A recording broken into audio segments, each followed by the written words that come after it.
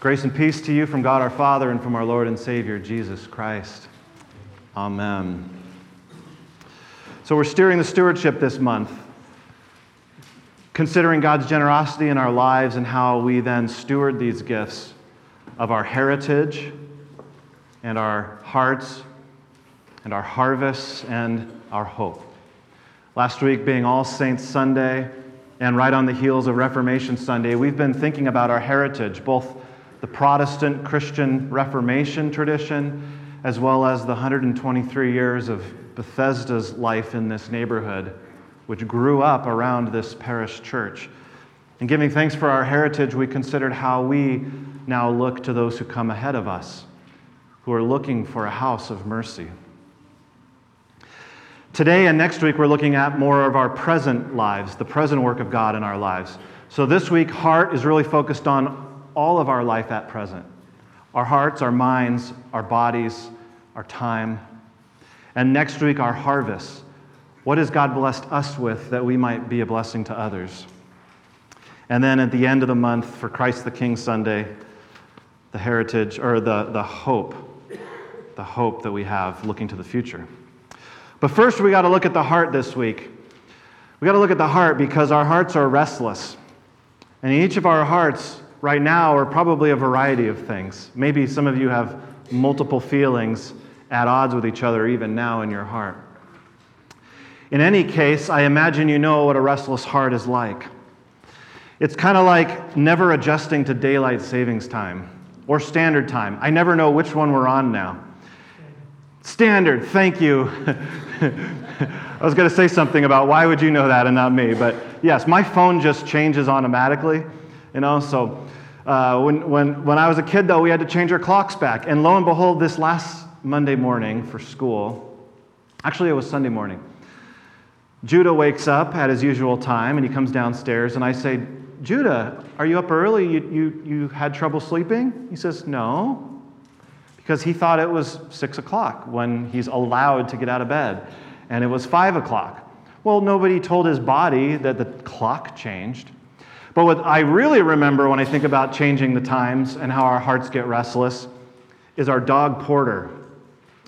Bless his memory, but when Porter was alive, his favorite person in the whole world was Grandpa Cookie, my father-in-law. And Grandpa Cookie came over every morning after going by Jerry's for some coffee and a little chit-chat with Francisco and Randy and all the guys at Jerry's.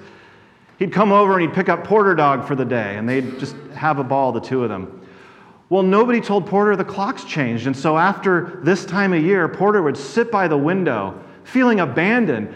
He'd whine and look at the sun and look at the shadows, and nothing made sense. Where was Grandpa Cookie? And actually, I'm not a YouTuber, but kids, I do have a YouTube channel from like 10 years ago, and you can watch this cute little video of my dog waiting for Grandpa Cookie and him finally arriving. On time according to the clock, but late according to our dog's heart. And both the parable Jesus just told and Paul speaking to the Thessalonians in our first reading, it's people whose hearts are restless because the clock says Jesus has won. The clock says he is risen indeed, alleluia. Death has been defeated, our sins forgiven, and the devil cast out. Our clock says that, but then our hearts experience a world in which exactly the opposite seems to prevail. Our hearts are restless because the Word of God says it's Jesus' time. And our hearts say, yes, but this. Yes, but that. Our hearts are restless. The Thessalonians obviously had sent word to Apostle Paul that, hey, some of us are dying here.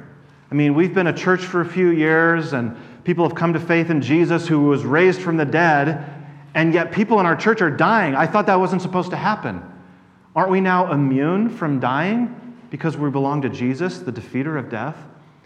And Paul's writing this earliest letter we have in the New Testament to allay these fears that maybe we're not Jesus' people because we're literally dying. He says, no. Just because you've died doesn't mean you don't belong to Jesus or Jesus hasn't been raised from the dead himself. Paul calls it sleeping. I don't know why our Bible translates it, those who have died. Literally in the Greek, it just says, those who have fallen asleep will by no means be left behind.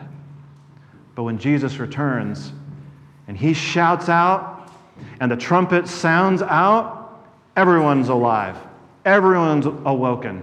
Whether you're presently alive or whether you have been in a cemetery for some time.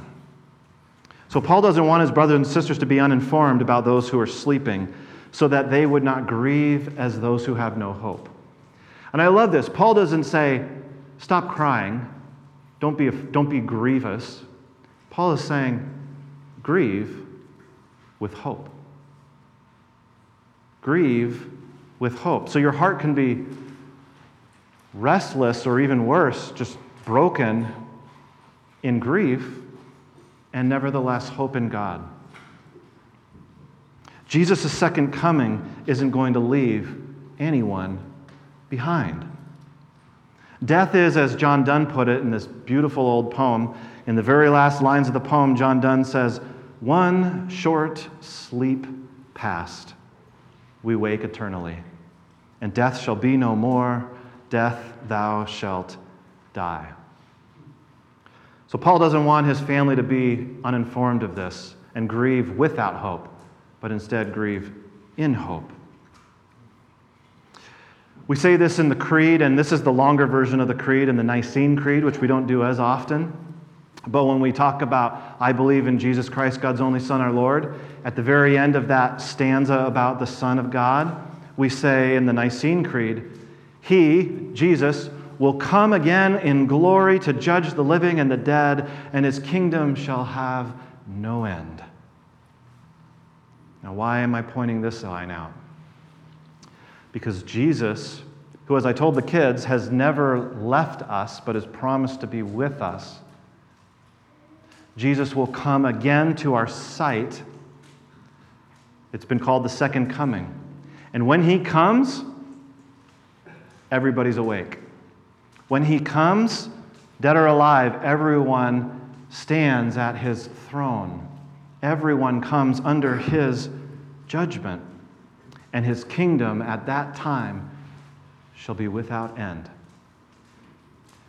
The reason I'm pointing that out, and this is just a little teaser. If you want to know more about what I'm about to say, then you need to get your coffee and your treats and come up to Sunday school. Because this passage from Thessalonians is one of the places where end times theology took a seriously wrong turn and developed something called the rapture, which has only been around in church theology for about 150 years. The idea of the rapture is this: Jesus has a second coming, but it's secret, and then he just takes away his faithful Christians, and then they go away for a while. And then Jesus has a second coming later, and then he reigns for 1,000 years on earth with Jews who've come to faith in him, and that's called the millennium. And then Jesus has a second coming when he finally deals with the devil and his demons and finally, eternally makes his kingdom come on earth as it is in heaven. But rather than three comings, we believe, teach, and confess, as the Bible does, that Jesus has come into our world and has never left us forsaken. And he will come again in glory, meaning we can see it. He will come again in glory to judge the living and the dead, and his kingdom will have no end. It's a much simpler script in the Bible. But then why does Paul say, we who are still alive will be caught up in the clouds with Jesus and meet him in the air and so be with the Lord forever? Doesn't it kind of sound like we are literally getting raptured up into the clouds and then we're up in the air forever, like Care Bears?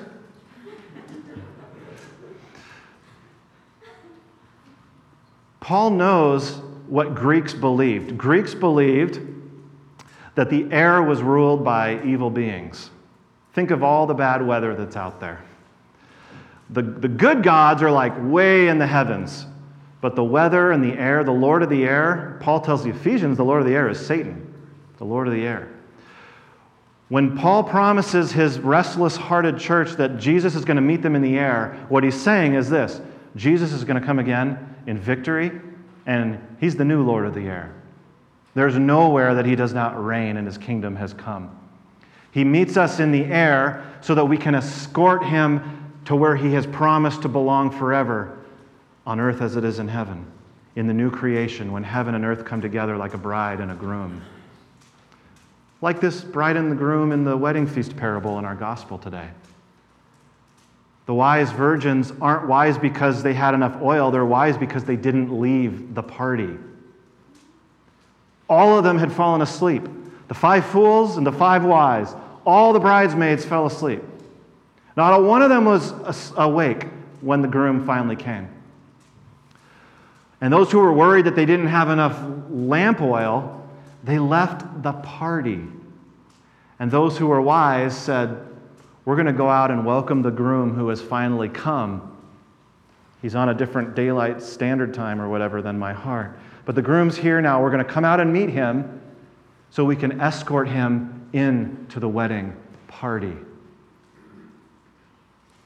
Same thing happened when a military victor comes back to his people. The Greeks knew what this was like, and the Roman Empire even better. The announcement would precede that a conquering general is coming near to the city. And so the people of the city go out of the city and meet the Lord out there so they can give him a hero's welcome to the city. But the point is to come home a conquering hero and to establish peace in the city. So whether it's the wedding feast parable or Paul's reassurance to the Thessalonian church, I'm here to reassure you when your hearts are restless and your heart seems to be set to a different time frame than God's clock, have peace. Jesus has not left us, and he will come again in glory to our sight, once and for all, to judge the living and the dead, to defeat all the forces that set against God, to recreate the heavens and the earth and bring them together like a bride and a groom. Our hearts might be resigned to a clock that seems delayed, but our hearts are resurrected in Jesus. He's going to come and announce that he's here, that the time has arrived, that it's time to go out and meet him and bring him back to the party. Doesn't matter if you're a fool who ran out of your own good works and have to run to the store to get some more.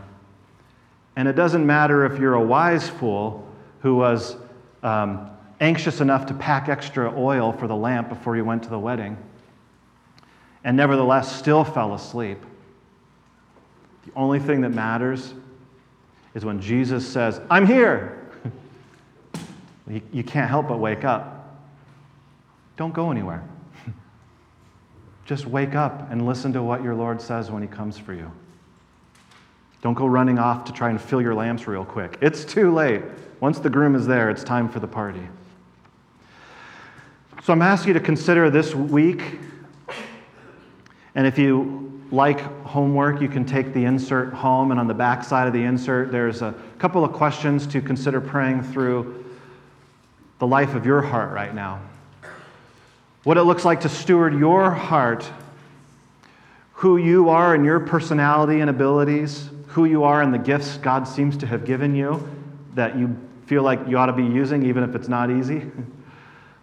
Who are you? What are your experiences that are an encouragement to others? How has God shaped you in your heart? And what would it look like now as we chart a new course for Bethesda's mission and ministry? What would it look like for your heart to be invested in the life of this congregation so that this house of mercy could be extended far and wide? So that we could join with this psalmist in our psalm today, that we can be a place that doesn't care who's saying, aha, gloating over the state of the church in today's world or what's going on in our lives even. But instead, that we can be a place where in here, let all who seek you rejoice and be glad in you. Let those who love your salvation say forever, great is the Lord. But as for me, I am poor and needy. Come to me quickly, O God. You are my helper and my deliverer. O Lord, do not tarry. In other words, O Lord, do not forget to set your clocks back. We're ready for you. Let's pray. Gracious God, you are the keeper